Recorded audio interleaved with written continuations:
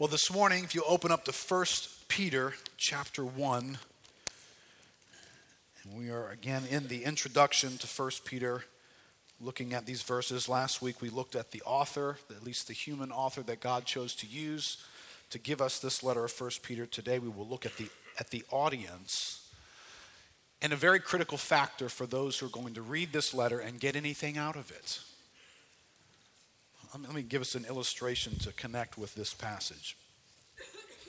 See, I'm old enough to where when I was a kid, they were just venturing into electronic toy land. Right now, I don't think you can buy a toy that's not electronic.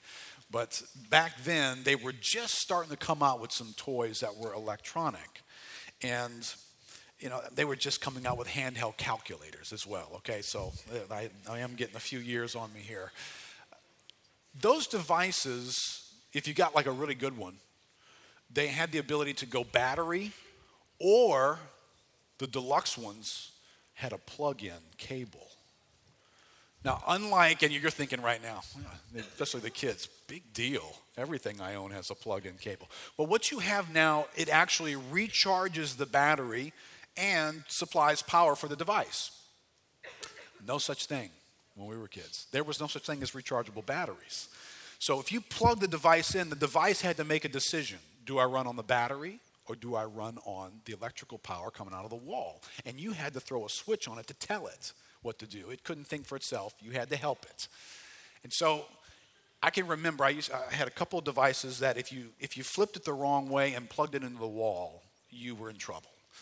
Right? You either broke the device didn't work, or it just fritzed out, right? If you had a calculator and you were using a calculator, the thing would think and the numbers would blink, and remember there were those old red numbers, right? And they would blink and fritz and weird, and then you'd get these readouts of squares and squiggles. No numbers, just squares and squiggles, and you'd realize, I've got this thing set for battery and I've plugged it in, right? Well, what we're going to read in the text today is sort of like a setting on the Christian device. You can set, and I think the only setting that we have any influence over is our minds. You can set your mind a certain way. But if you put it on the wrong setting, 1 Peter will not make any sense to you, and life's events are going to fritz your circuitry out. They're going to come in, and you kind of won't know what to do with it because you're on the wrong setting. Right? So let's look here in this verse here with me and consider the setting that Peter's going to encourage us in.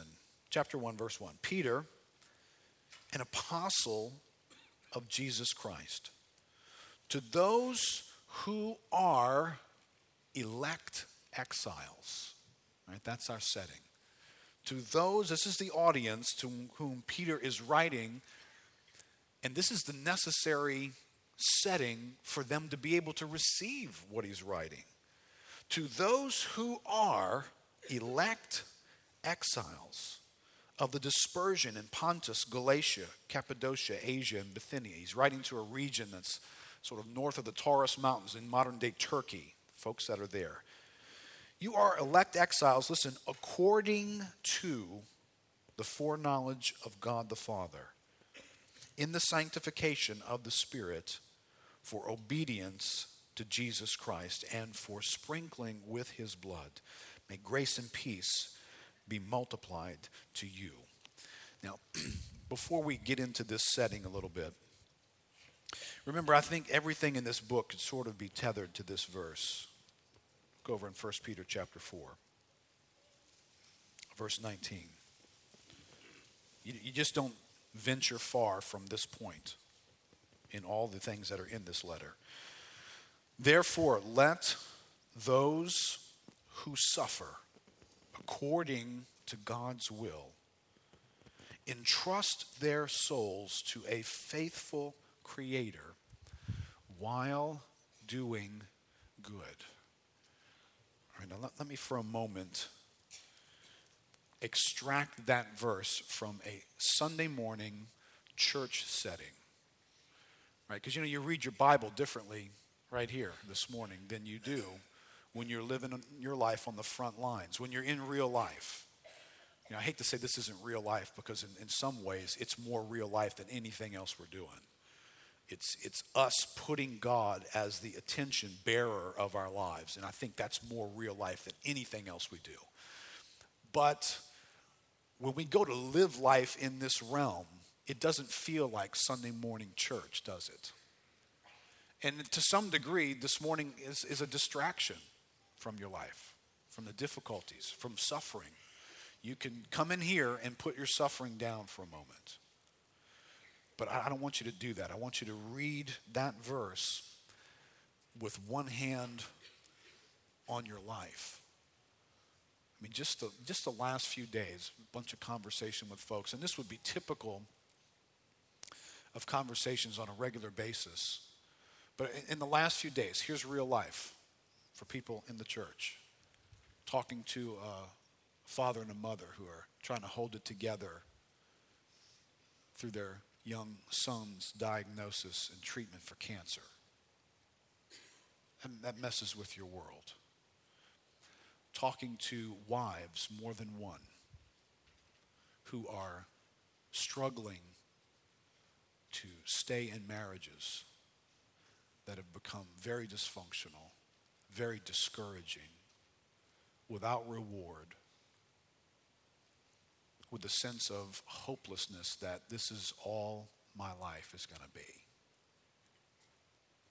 That's real life.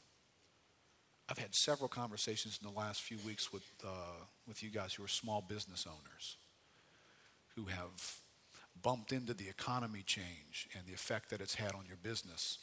And you've had to figure out how to deal with a whole fresh set of feelings that have come with that. It's not just business decisions you've got to make. It's fears. It's uncertainty about the future. And what do I do? You know, and typical pattern is a typical pattern for small business owners all over the place, not just for us. Small business owners typically had a career in one area that they sort of cashed all that in and stuck it all into a small business and jumped in with both feet and are trying to make that thing work. And when it's thriving, there's some great things about it. It's always a pain to be a business owner. I know that there's some aspects to that the buck stops with you, and that makes the business a little different. But when things go south and people have to be fired and equipment needs to be sold off and pulling back decisions need to be made, and you get to the edge of, are we going to make it? There's a whole new realm of fear there. And it's not as though you can just necessarily jump back into your old career, because that was 10 years ago. That was 20 years ago. So you're in the horns of this dilemma. How do we keep going with something that looks like it can't provide for us, but I can't go back? And you're thrust into these fears. Right? Many of you know what that feels like. So these are real life scenarios, just listening to you literally in the last 2 or 3 days.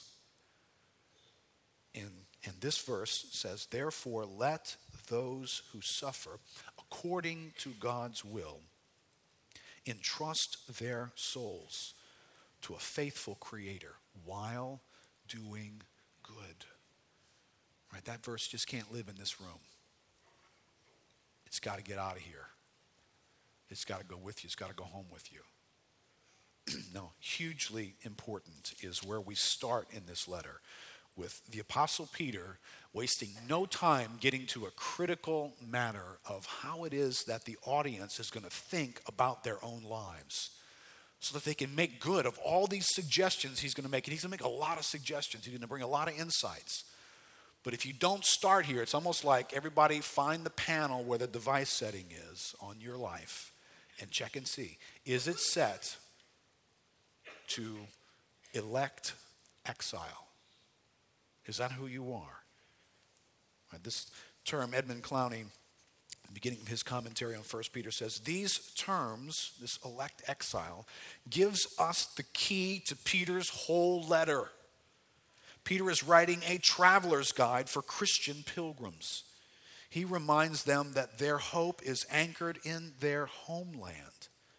They are called to endure alienation as strangers, but they have a heavenly citizenship and destiny. If you lose sight of that, then you really can't benefit from what's coming in the letter. So let's unpack just some words here. This would almost just be a good vocabulary study, because we have these words like elect, the word exile, and the word foreknowledge, because the way in which this sentence is put together, you are elect according to the foreknowledge of God. All right, so let's first look at this word elect. I think I put this in your outline. The word elect, this sets our understanding of how God is associated with us and the events and people in our lives. Right? That word elect is telling you, it's communicating something to you about how is it that God associates with you? What is his relationship with you based on? Why does God do the next thing he's going to do in your life? Well, it has to do with the fact that you are his elect. You have been relocated into a category called God's elect. And you have to see what the Bible says about that category, that it is a different category. Right? Look in the use of this word. Wayne Grudem, he describes the noun eklektos when he says the word in the New Testament 22 times always refers to persons chosen by God from a group of others who are not chosen, and chosen for inclusion among God's people as recipients of great privilege and blessing. Right? That's the clear use of that word as a noun throughout the New Testament. It is electing, choosing. It gets translated both ways. Out of a group and then into another group. So there's going to be a little bit of a dynamic here that you're going to have to be uncomfortable with, because it is uncomfortable. Out of this group is going to come some people, and then God's going to begin to treat them in a way that he doesn't treat these. Now immediately that messes with us, doesn't it? We're good Americans. Not even God can do that. He could go to court over stuff like that. And remember, there is no court of appeal when it comes to God. God is in the heavens. He does whatever he pleases. And by the way, he does what's right when he does what he does. Sam Storms highlights other uses of this same word structure. He says the verb to choose or to elect, eklego, is also found, coincidentally, 22 times in the New Testament. And he says the word which means election, a different Greek word, is used 7 times, all of which refer to salvation. The word frequently translated to predestine or predestinate, another Greek word, is found 6 times in the New Testament. All right, so why am I highlighting that? Well, clearly this concept, this electing concept, this choosing concept of God is frequently mentioned in Scripture. It is a challenging doctrine. It is not an easy doctrine. It has rough edges on it. It has problems that have been created by man. But one thing you cannot do with this is ignore it. I mean, it'd be unwise to ignore something that gets mentioned once in the Bible. That would be unwise. It made the pages of a limited book. Pay attention. Something that gets mentioned that many times, 22 times in this form, 22 times in another form, 7 here, a few more there. Apparently, with those landmines all over the place, you're supposed to get blown up by this thing. You're supposed to step right into the doctrine of election, and it's supposed to go off on you and affect your life. All right, so I asked this question as I studied through and looked at this. What is this term intended to accomplish? Why is this in the Bible so many times? What's the effect it's supposed to have on us? Is our first knee-jerk response supposed to be, whoa, wait, time out. I can't even go anywhere with this topic until you make me to understand how it is that God can choose people, put some in a group over here, and then exclude these others. I can't even go anywhere with that. All right, well, let's see how the word gets used. And we might be aiming at the wrong dynamic when that's the first thing that we're concerned about. Because that's not the first thing the Bible's concerned about. And why is the Bible using this term? 1 Peter, if we stay in 1 Peter, it gets used 4 times in 1 Peter alone. 1 Peter chapter 1, we've just read that those who are listening to this teaching from Peter, they are elect exiles. So they are chosen uniquely by God. Chapter 2, verse 4. Speaking of Christ, as you come to him, a living stone, rejected by men, but in the sight of God, chosen. There it is again, that's the word. Chosen and precious. Now I want you to look at the context where this word gets used. It's used to refer to Christ here. It's going to be used again there in verse 6. Behold, I'm laying in Zion a stone, a cornerstone, chosen and precious. Chosen and precious. You begin to get the sense that when God chooses and sets these folks into a group, there is this affection associated with the use of this word. You are chosen and precious. And these are the feelings that God is revealing about who the Son of God is to him. And then he turns on and uses the word again in chapter 2, verse 9. But you are a chosen race, a royal priesthood, a holy nation, a people for his own possession. And depending on how liberal a translation wants to get there, that word, his own possession, it's a uniqueness. It wants to carve out that you are special to God. That's what it's trying to communicate. You're not common. You're not everyday people. You are a special people to him. You are his precious chosen people. That's how that word gets used, and that's the context again for it, describing us. In order that you may proclaim the excellencies of him who called you out of darkness into his marvelous light. Once you were not a people, but now you are God's people. Once you had not received mercy, but now you have received mercy. Now, do you understand the context here?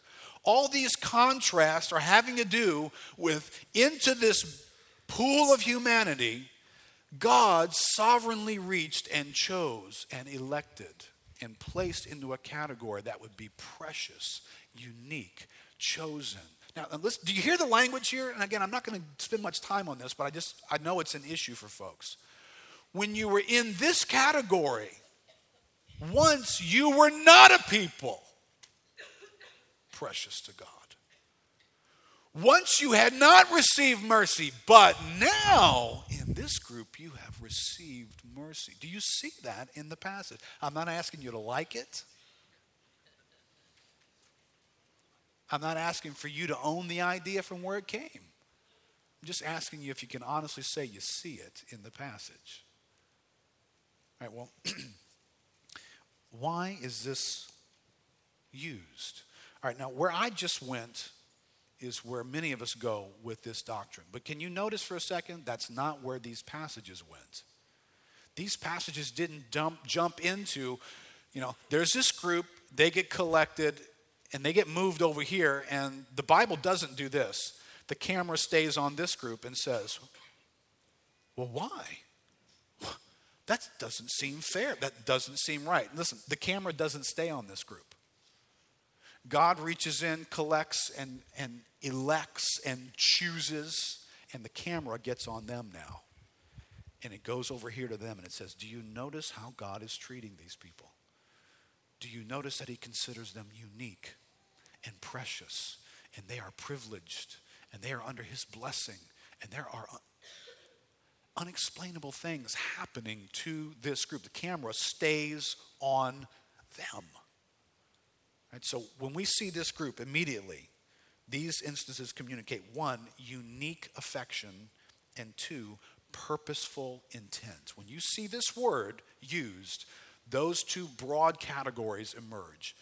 Unique affection associated from God to this group, and purposeful intent. It's accurate for you to say, when we are in this group, we are the recipients of unique affection from God, and our lives have now taken on purposeful intentions by God that he designed. Right? One more example. If you were to look into the Gospels and Acts, where the verb form of this word is used. It's used 8 times in reference to Jesus choosing and electing his apostles. Right? Again, if we visit that day, there's a bunch of folks out there hanging around Jesus, and out of that bunch of folks is going to come 12. Now, if you let the camera stay on the rest of the audience, you're going to miss something about those 12. You're going to be sitting here trying to defend the rights of those who didn't get your right. Well, that's not where the Bible goes. Right? I don't know how to take up their issue appropriately because the Bible doesn't really go into their issue much. What the Bible does is it takes the 12 and it focuses the gospel and Acts on that 12. And we all have to admit, they get backstage passes to stuff. They get explanations no one else gets. Jesus does miracles. Actually, the Bible actually says the eyes of those who saw many of those miracles were smeared over by God so that they wouldn't fully understand what he was doing. Because if they fully understood, they wouldn't have crucified him. And if they hadn't crucified him, then we would have no Savior. So backstage, there's this unique conversation taking place. So the apostles, they get to know Jesus in an intimacy that the crowd does not. They get to hear revelation from him that the crowd does not. They get to receive blessing through those 3 years of walking intimately with the Savior that the crowd does not. Same word used to describe them being the recipients of being God's chosen, God's elect, as describes us. See, the feature is on the uniqueness of this category that we are now in by God's choosing. All right, now that word choosing often hangs around this word foreknowledge. It does so in theology and it does so in many places in Scripture. All right, we find it here in 1 Peter. To those who are elect exiles, and he says where they are, he interrupts his thought. For those who are elect exiles, verse 2, according to the foreknowledge of God. That's the construction of the sentence. So you are elect according to foreknowledge. Right? So foreknowledge needs to be a word that we look carefully at here just for a moment. Wayne Grudem says, foreknow can refer not just to God's knowing a fact, but to his knowing people with a personal, loving, fatherly knowledge. Thus, according to foreknowledge, suggests according to God's fatherly care for you before the world was made. Right? That's what's wrapped up in that according to foreknowledge. So you are elect. You are chosen by God. You individually with a name on you are chosen by God according to God's fatherly care for you before the world was made. That's an accurate statement about everyone who is belonging to God by his choosing. John Murray says many times in Scripture, know, the use of the word know, has a pregnant meaning which goes beyond that of mere cognition. It is used in a sense practically synonymous with love or to set regard upon, to know with peculiar interest, delight, affection, and action. Right? And if you don't know that word is used that way, you read the Bible sometimes thinking like, wow, this is like a Bible for idiots, huh? And Adam knew his wife, Eve. Well, of course Adam knew his wife. Come on, it's his wife. He had to have known who she was. That's not what that word's trying to communicate to you. Right? Because usually on the tail end of Adam knew his wife, children pop up. So it's not just like he sat and stroked his beard and wondered, you know what? I know you. Eve, right? My wife? Yeah, I know you. Now, this is not that kind of knowledge. This is intimate, unique affection between a husband and a wife. And that's how that word gets used throughout Scripture in many, many places. I mean, you come across passages like Jesus speaking to the crowd, and he says, there's coming a day when you're going to say, Lord, didn't we do this? And didn't we do that? And didn't we do this in your name? And I'm going to respond to you. I'm going to say, depart from me, you workers of iniquity, for I never knew you. Now, do you read that to think that the all-knowing God scratching his head going, I'm sorry, where did you come from? I've never seen you before. I'm sorry, I just don't know you. Is that what God's saying? No, he's talking about this kind of, right? You have this kind of knowledge, and then you have this kind of knowledge. I never knew you. You were not known by me this way. That's what this is referring to. Right, when you find this purposeful dynamic with the use of this word. If you can turn quickly, I don't want to take too much time on this, but Jeremiah is known by God this way. And he is called, so there's this purposeful intent in God as well. Jeremiah chapter 1,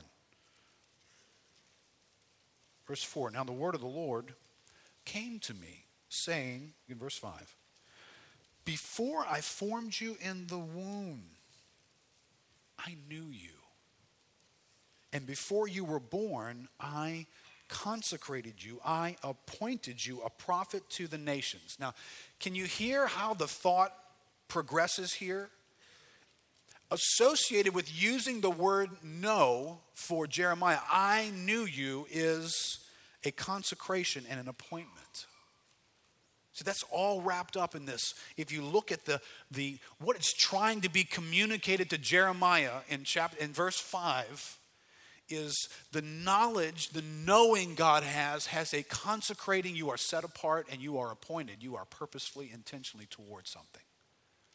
And that's what that word know is trying to communicate in Scripture. Right, now everybody turn with me. Romans chapter 8.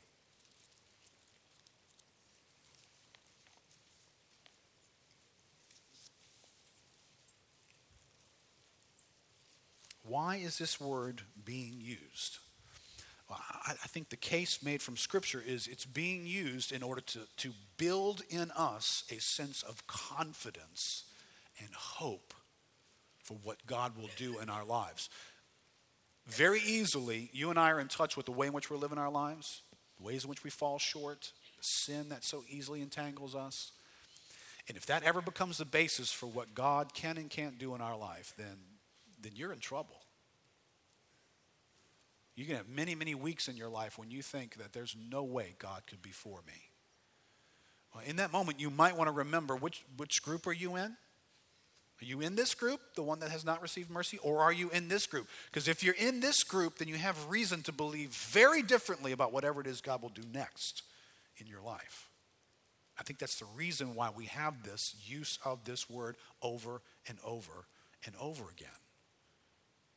Right? All those descriptions I said just in the last few days, bumping into people's lives and their issues. A counsel we bring to ourselves and one we bring to another comes out of Romans chapter 8, right? Verse 28. And we know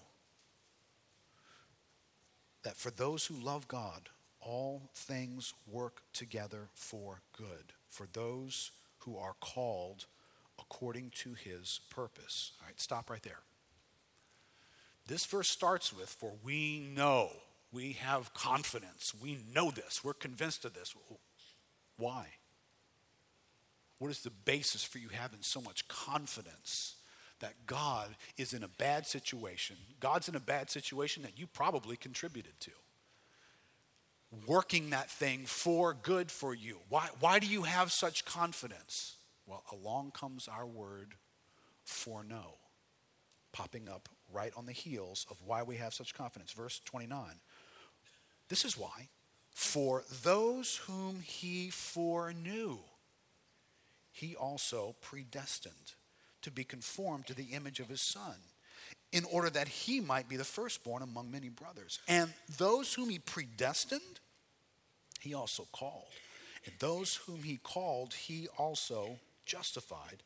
And those whom he justified, he also glorified. Now that's an interesting word there. That word that starts verse 29, that word for. All right, let me get a little grammatical on you for a moment. You won't really care about this, but you do care about the implications of it. That word for is called a causal conjunction.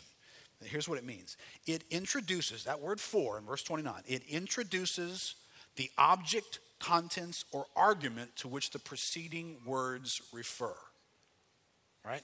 So we've just heard an argument. And the argument is God causes all things to work together for your good, for those who love God and are called according to his purpose. That's the argument. That's a good argument. You should argue with yourself with that argument.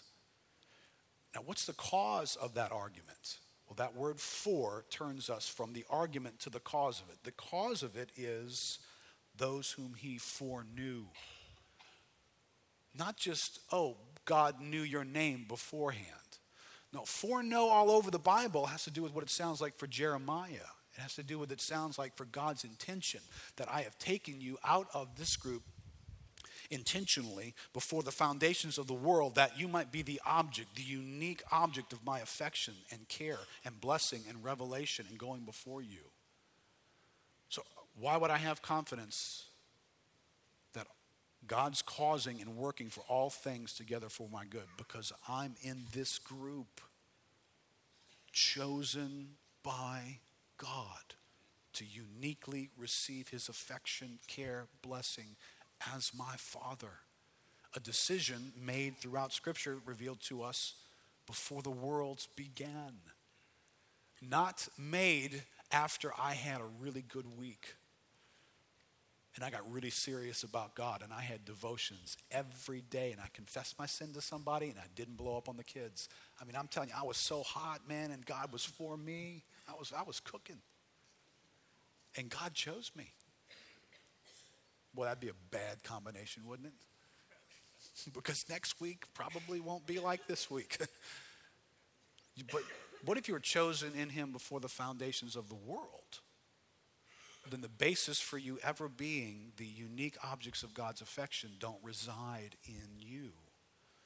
Reside in God, don't they? Right, that's how this word gets used. Now, this construction here in Romans 8 needs to be just enjoyed for a moment. Because he begins this train of thought. He begins by saying you're foreknown, and you're predestined, and you're called, and you're justified, and you're glorified. Now, what you cannot miss along the way here is that it's the same group that travels through every one of those stages.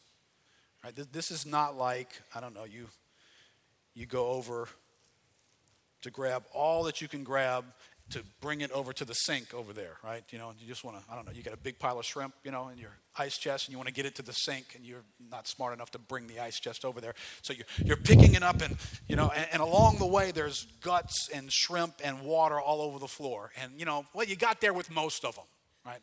That is not this passage. In this passage, whom God foreknows, that's all it took. The deal is closed. He will lose none of them. He will start this deal and finish this deal, right? I love Sam Storm's quote here. He says, Paul makes it clear that the objects of God's saving activity are the same from start to finish. Those whom he foreknew, not one more nor one less.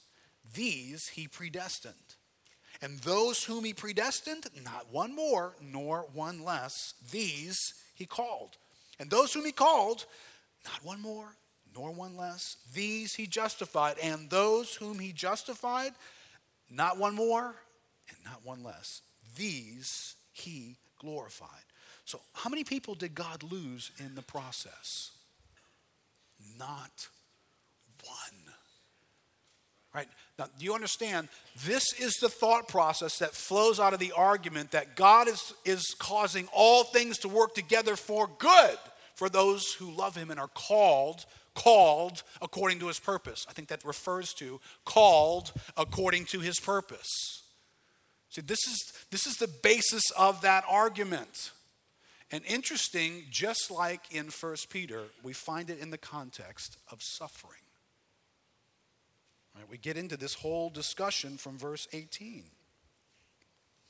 where Paul says, "For I consider that the sufferings of this present time are not worth comparing with the glory that is to be revealed to us. For the creation waits with eager longing for the revealing of the sons of God. For the creation was subjected to futility, not willingly, but because of him who subjected it in hope. that the creation itself will be set free from its bondage to corruption and obtain the freedom of the glory of the children of God. For we know that the whole creation has been groaning together in the pains of childbirth until now. And not only the creation, but we ourselves, Christians, we are as well. I lost my place. We ourselves who have the first fruits of the Spirit, we groan inwardly as we wait eagerly for adoption as sons, the redemption of our bodies. For in this hope we were saved. Now hope that is seen is not hope. For who hopes for what he sees? But if we hope for what we do not see, we wait for it with patience. So into the midst of waiting patiently, groaning in this earthly dwelling of our lives, comes this ray of hope, this injection of God is at work. But Keith, how do you know he's at work? Well, God is at work causing all things to work together for good for those who love him and are called according to his purpose. Oh, that's a great verse. How do I know that's really true? How do I know it applies to me? Because you are one for whom God foreknew and predestined and called and justified, and he will glorify. And then here's the argument is, listen, if God did that for you, if he who did not spare his own son, that's what's coming next in Romans chapter 8, but gave him up willingly for us all, how will he not with us freely give us all things, right? You're in the moment where you're wondering, why doesn't God do something about this? God, why don't you fix this? And the question that's on the back end of that statement is, God, if you love me, you do something different here. And the argument is, first, to make sure you're aware that you're in a unique category with God. Yes, he loves you. And he's at work in your life in ways that you perhaps can't understand, bringing out this glory dynamic in your life. But if you're questioning whether he loves you or not, listen, if he gave up his own son, what, you think he's unwilling to spend a little energy to change something in your life? If God's willing to spend his own son, do you think he's not willing to touch your body and heal it? Do you think he doesn't, that's too much effort. That's too much to ask of God, to break into my world and provide some finances so I don't lose this or bad thing doesn't happen in my life? Well, if he gave his son, he's already shown you he will spend that which is of most value to him on those who are his own. That's what Romans 8 is about. And that argument in these few passages is showing us that what God begins, he's not going to lose any of it. He will get you to the end, to the realm of glory, to experience the glory of God. You're going to make it. Now listen. I think this verse does for us. I watched this happen here, real life experience of this. This could be under the illustration, life is a roller coaster, okay? We are in Disney World 3 weeks ago. First night we're there, all the boys, even actually all the kids are jazzed about going on roller coasters, right? They just want to do roller coasters. That's the thing. So beeline for roller coasters. So the first roller coaster we get to, everybody's talking trash. We're ready to take this roller coaster down. It's not a problem. Even Seth, 7 years old, he's ready. He's tall enough to go on the roller coaster, and he's got this thing. Well, the unique line, there's lines in Disney World. I don't know if y'all knew that, but there's lines in Disney World. Lots of them, long ones. So you're winding through this line, and before you actually get to where you get onto the car to blast off here, you get to walk past the people as they are coming down the track, and they stop right here for a moment, and then all this stuff happens, and then they take off and disappear in an instant. You watch their heads fly back, and they go from 0 to 50 in about 2 seconds. Well, that's about all Seth needed to see. I could tell the smack talk was over, and all of a sudden there's serious sobriety. First, there was nothing being said. And we're in line for a while here. We're still moving at an ant-crawling pace, and I'm watching him. He doesn't quite look as excited anymore, and he's watching the next one. And then we move a little farther, and then they load up the next group of cattle. He moves, and all of a sudden now he wants to talk now. And I don't know if I want to do this. So, we spend a little while there. I'm trying to talk him into it. There's no talking him into it at this point. So, all right, pal, well, we'll get out of line and we'll go wait at the end. So sure enough, we do. We go around at the end. All the other kids get on. And you go to the end, and there's they take pictures of you on roller coasters now, right? So no matter how good of a smack talker you are, you look like a scared idiot when they take the picture. So here's the scared idiot shots. We're watching all of them take place. Then we finally find our family. And well, when they get off, you ever seen people get off the roller coaster? It's a moment of conquering something in life, There's enthusiasm. They're kind of laughing about this. And well, this is what Seth's watching. He's watching the celebration thing. And he's, I don't know if he did this. Yeah, all of my family made it. He didn't do that actually, but he did recognize that no one's dead. So they all make it through. Well, guess what Seth turns to me and says? I want to go. Right? So we went and rode the roller coaster, and he rode every roller coaster after that. He needed to be convinced that the people who get on the ride at this end, they make it through to the other side. So those whom he foreknew, they get glorified. And they're celebrating at the end. So apparently, from the pictures, okay, there's a few rough moments. But in the end, you celebrate, right? Well, welcome to life's roller coaster. That's what it's like. You get on, and along the way, stuff happens. Hard turns, drops, and you look like, for a moment. But yet at the end, you get off like, whoo, high-fiving people you didn't even know. Yeah, man, that was great. You're looking at the picture, you're going, that was great. You look terrified right here. No, it's great. Listen, in the end, when you and I are glorified, we're going to get off this roller coaster and pumping our fist, celebrating like this is awesome. Even if some of the snapshots along the way don't quite look that way. But when you bump into these words like election and predestined and foreknown, it's almost as though God is taking snapshots at the end of the ride, not just the ones along the way. And he's saying, listen, everybody who gets on makes it. You're going to make it. And in the end, you're going to be celebrating. Hang in there. Right? I need to hear that when I'm getting on the ride and the ride's just taking off and it's going too fast and I wasn't ready for that turn. Didn't know life was going to be this way. Right? Didn't know my business was going to be this way. I didn't know my marriage was going to be this way. I didn't know I could be so physically sick. I didn't know that. All right, well, in the moment of your discouragement, make sure your setting is set to elect. You are God's elect. You cannot forget that as you walk through those moments.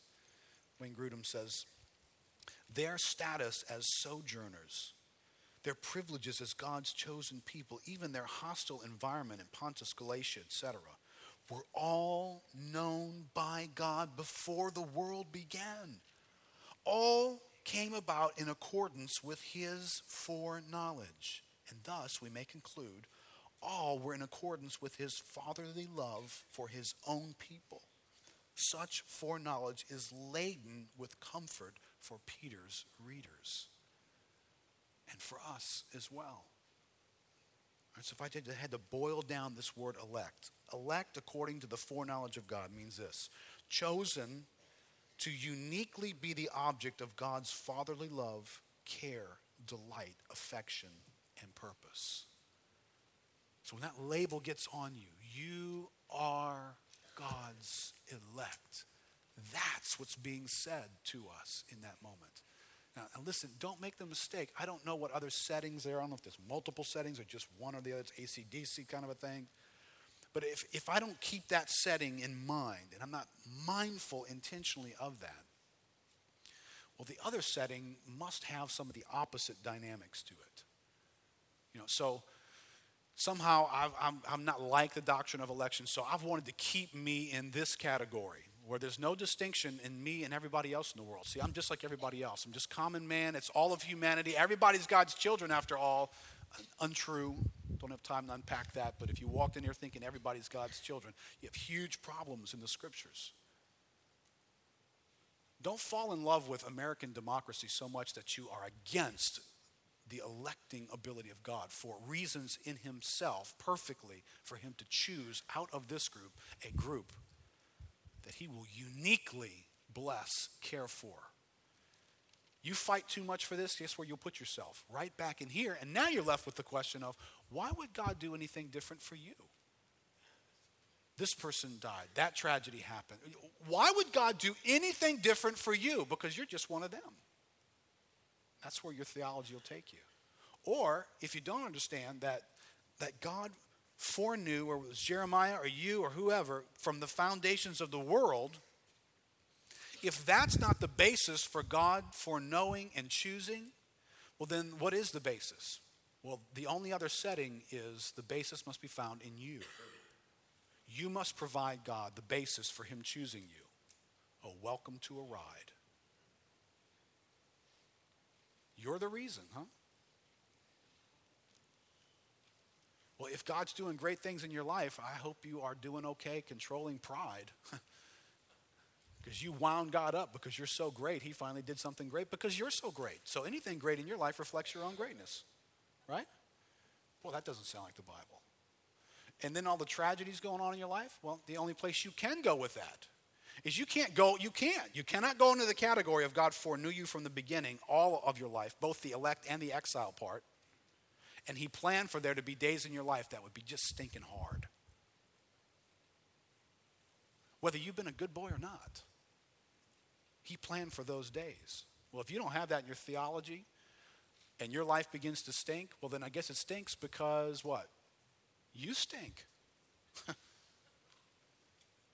And so you're the source of all the raw material that God can. The only thing God can do in your life is what you provide for him to do. Because it's all about you. It's man-centered. It's about your morals. It's about your dedication. It's about your passion. Well, I heard something on the radio the other day. People should be taken off the radio when they say stuff like this. It was a Bible program. It was a call-in thing. This person calls in. There was an argument being had about whether or not somebody can lose their salvation or not. This was the basis of the argument. And the guy sums up his position of confidence by saying, listen, all I know is if I'm doing the best I can, then I'm good with Jesus.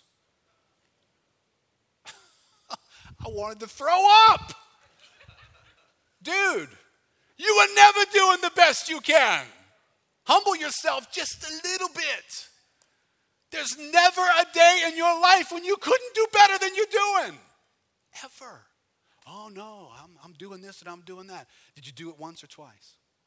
Well, I did it once. Could you have done it twice and would have been better? Well, yeah, I guess so. I've been putting up with this for consistently all the time. You ever gossip about it, get a bad attitude? Well, yeah, a couple of times. Oh, well, then you didn't do your best, did you? Listen, you don't want I'm doing my best theology. You want the mercy of God theology. And where'd that mercy of God come from? Well, it's been in God from the foundations of the world. And it's the basis out of which God would choose to relate to you uniquely the way he does. All right, give me just a minute. We're going to go through Exiles pretty quick here. All right, you are elect according to the foreknowledge of God. You are exiles also according to the foreknowledge of God. Now, these two words need to keep being borrowed by us as we move through 1 Peter. So I'm not going to unpack this greatly because it's going to get unpacked over and over again in 1 Peter. But it does need to help us with this thought. I'll put this in your outline. This word, exiles, this sets our understanding of how we are to relate to the world we find ourselves living in. The two main realms of application in 1 Peter will, one, it will touch our hope, and secondly, our lifestyle. Over and over and over again, you're going to get Peter in this letter talking about what we put our hope in and what are our lifestyle choices.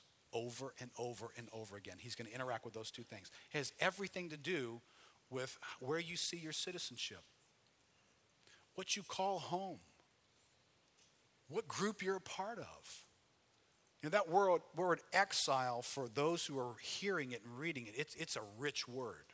It's a word that we don't have that as a history. You know, America, we don't know anything about these kinds of ideas. But if you had grown up here and you understood, and you would have understood some of the Jewish dynamic, you would have known a people, if you weren't a Jew, but if you were a Jew, you very much would have known what this is all about. It's referring back to the history of the Israelites, whom God gave a homeland, and he said, this is your promised land. This is where it happens for you. This is the location that defines who you are. I've given this land to you. I've got boundaries for it. I'm going to do things in this land. I'm going to bless you in this place. And then along comes Nebuchadnezzar, folks from Babylon, and they come in and they take God's people into exile. And when they do, they strip them from everything that's about home, and they take them hundreds of miles away into another land, and they set up their lives there. They don't speak the language. They don't dress like anybody else. They don't eat the same food. Their customs are different. Their beliefs are different. Their worship is different. Everything is different. And so the only thing that you hear from these people while they're in that land is about this land.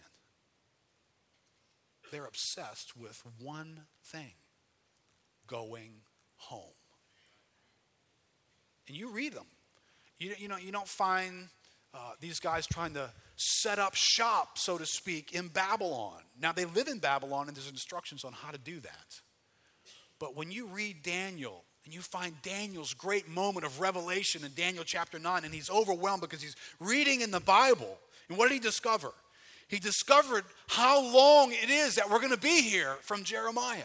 70 years, and we're getting towards the end. I mean, can you imagine? You maybe 50 years into being gone from Jerusalem. 50 years. Forget about it already. Make a new home here. No. All Daniel can think about is going home. Guys, look what I found. We're almost to the end. We're going home. You remember Nehemiah? Peter talked about Nehemiah a few weeks ago. Nehemiah did something in the presence of the king. Remember, Peter brought that out. You just don't get unhappy in the presence of the king. The king wants happy people around him. Well, one day, Nehemiah is so much out of control here. The guy's out of control. He's depressed, and he's wearing it. So the king asked him, Nehemiah, what's up with you? This is the look of sadness. And scared to death that he couldn't control his grief, he explains to the king why it is that he's sad. Do you remember his explanation? He's sad because of the condition of Jerusalem.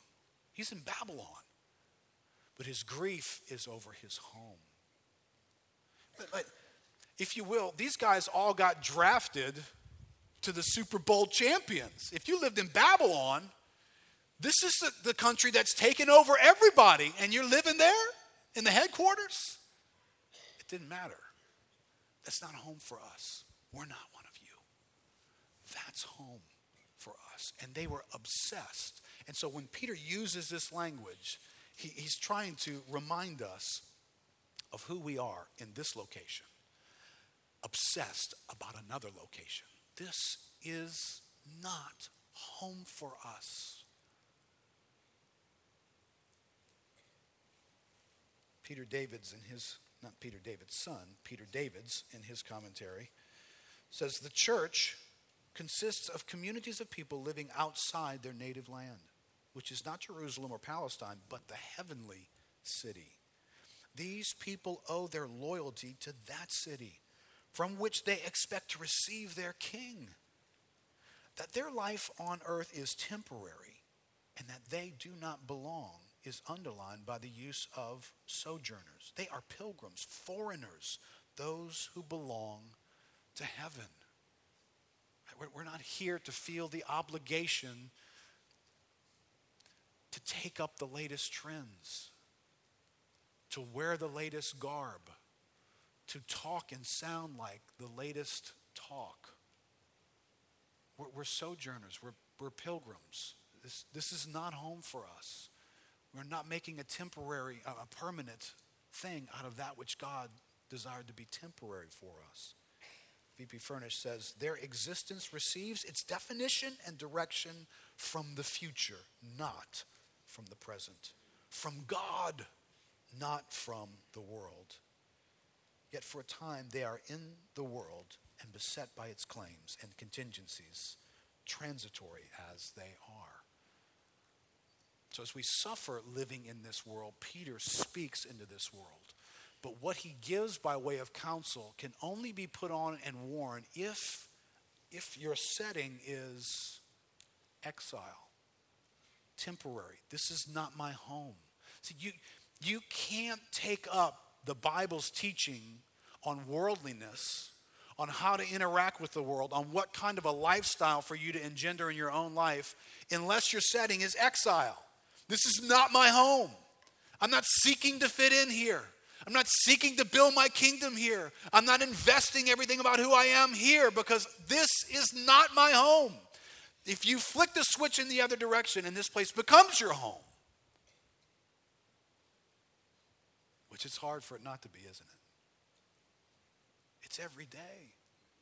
It's so familiar to us. The advertising makes it sound so enticing. And the biggest problem we have as modern Americans is we don't do delay. You know? I was going to say we don't do delay well. We just don't do delay. The idea that the Bible's promoting, wait, it's coming. It's there. It's coming. There's coming a king. There's coming a day. Oh, wait. We don't do wait. We're Americans. How do we read the Bible? When the Bible expects for us to be able to delay in a realm of gratification because our home is there. Our reward is there. Listen, if this becomes your home, then all of your rewards are here. Your ambitions are here. Your value system reflects the value system here because you've got to play the game. If you want to advance here and make your home here everything you hope that it would become. You've got to play the game. But what if this is not our home? A clear agenda of 1 Peter in caring for the souls of believer is to turn our attention and our hope away from this temporary realm and to set it in our heavenly future home. Matt, go ahead and come.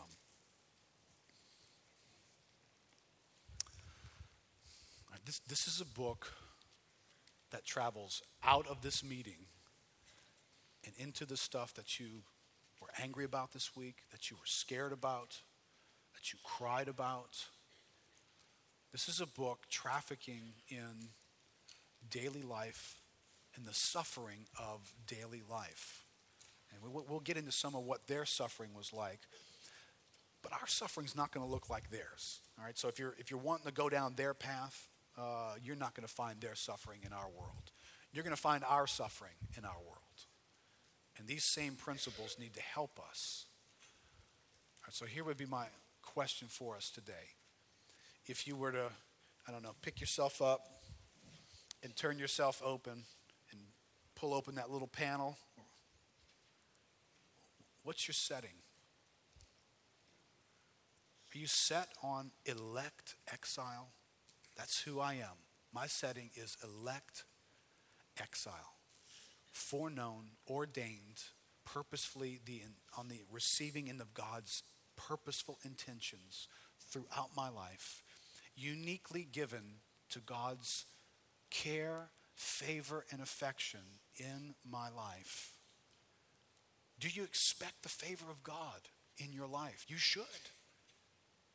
If your setting says elect on it, it means you uniquely belong to God. You've become his precious people.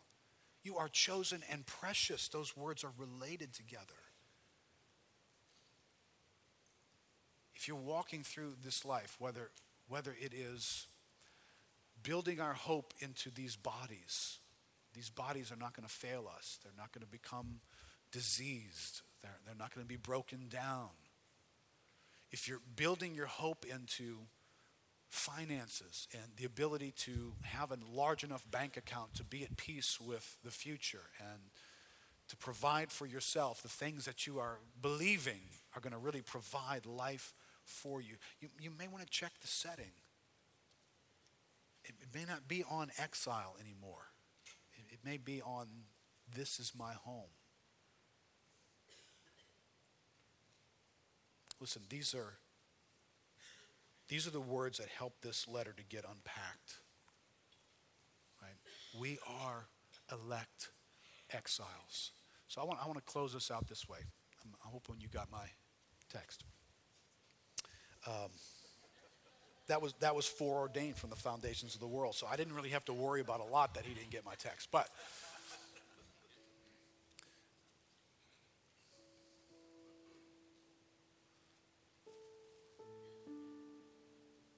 right now, I know that there are folks here right now who suffering is the headlines. It's the feature event going on. And in the significance of how that feels, it can almost distract us from all other truths. Now, can we do this? Because I know you're going to walk out of here and you're going to return to your suffering. And what can happen for us in a meeting like this is why it's so critical, why fellowship is not something you want to treat optionally, while hearing the word is not something you just want to get around to. Because God will meet you in this moment and deposit something into your life that this week, when you go into your realm of suffering, that there's some powerful truth from God. I hope it's just these two words that bump into you all week long. Elect exiles. Elect exiles, and all that communicates to us. But I want to grab that last point. This is not our home. Some of your situations are just gut-wrenching and disappointing. The worst of your experiences, this is temporary. This is not your home. And listen, any day now, can you start thinking that way? Any day now, we're going home. Now, if that doesn't appeal to you, you might be discovering a little bit of why God allows there to be suffering. He doesn't want you falling in love with this location. He doesn't want to return for his bride who looks like Lot's wife. You know, thanks for coming back for us, but I'm really not ready to go. Oh, what a terrible thing that would be. He's coming back for a bride who can't wait to get out of here and be with him in a place that's described in an unbelievable way. So here's what I want you to be affected by when you leave. When we go home, and we're not home, when we go home, what a celebration. What an amazing place we are going to. So let's put aside our suffering for a moment and let's celebrate the fact that we are exiles and we are going home. Amen. Let's stand up together.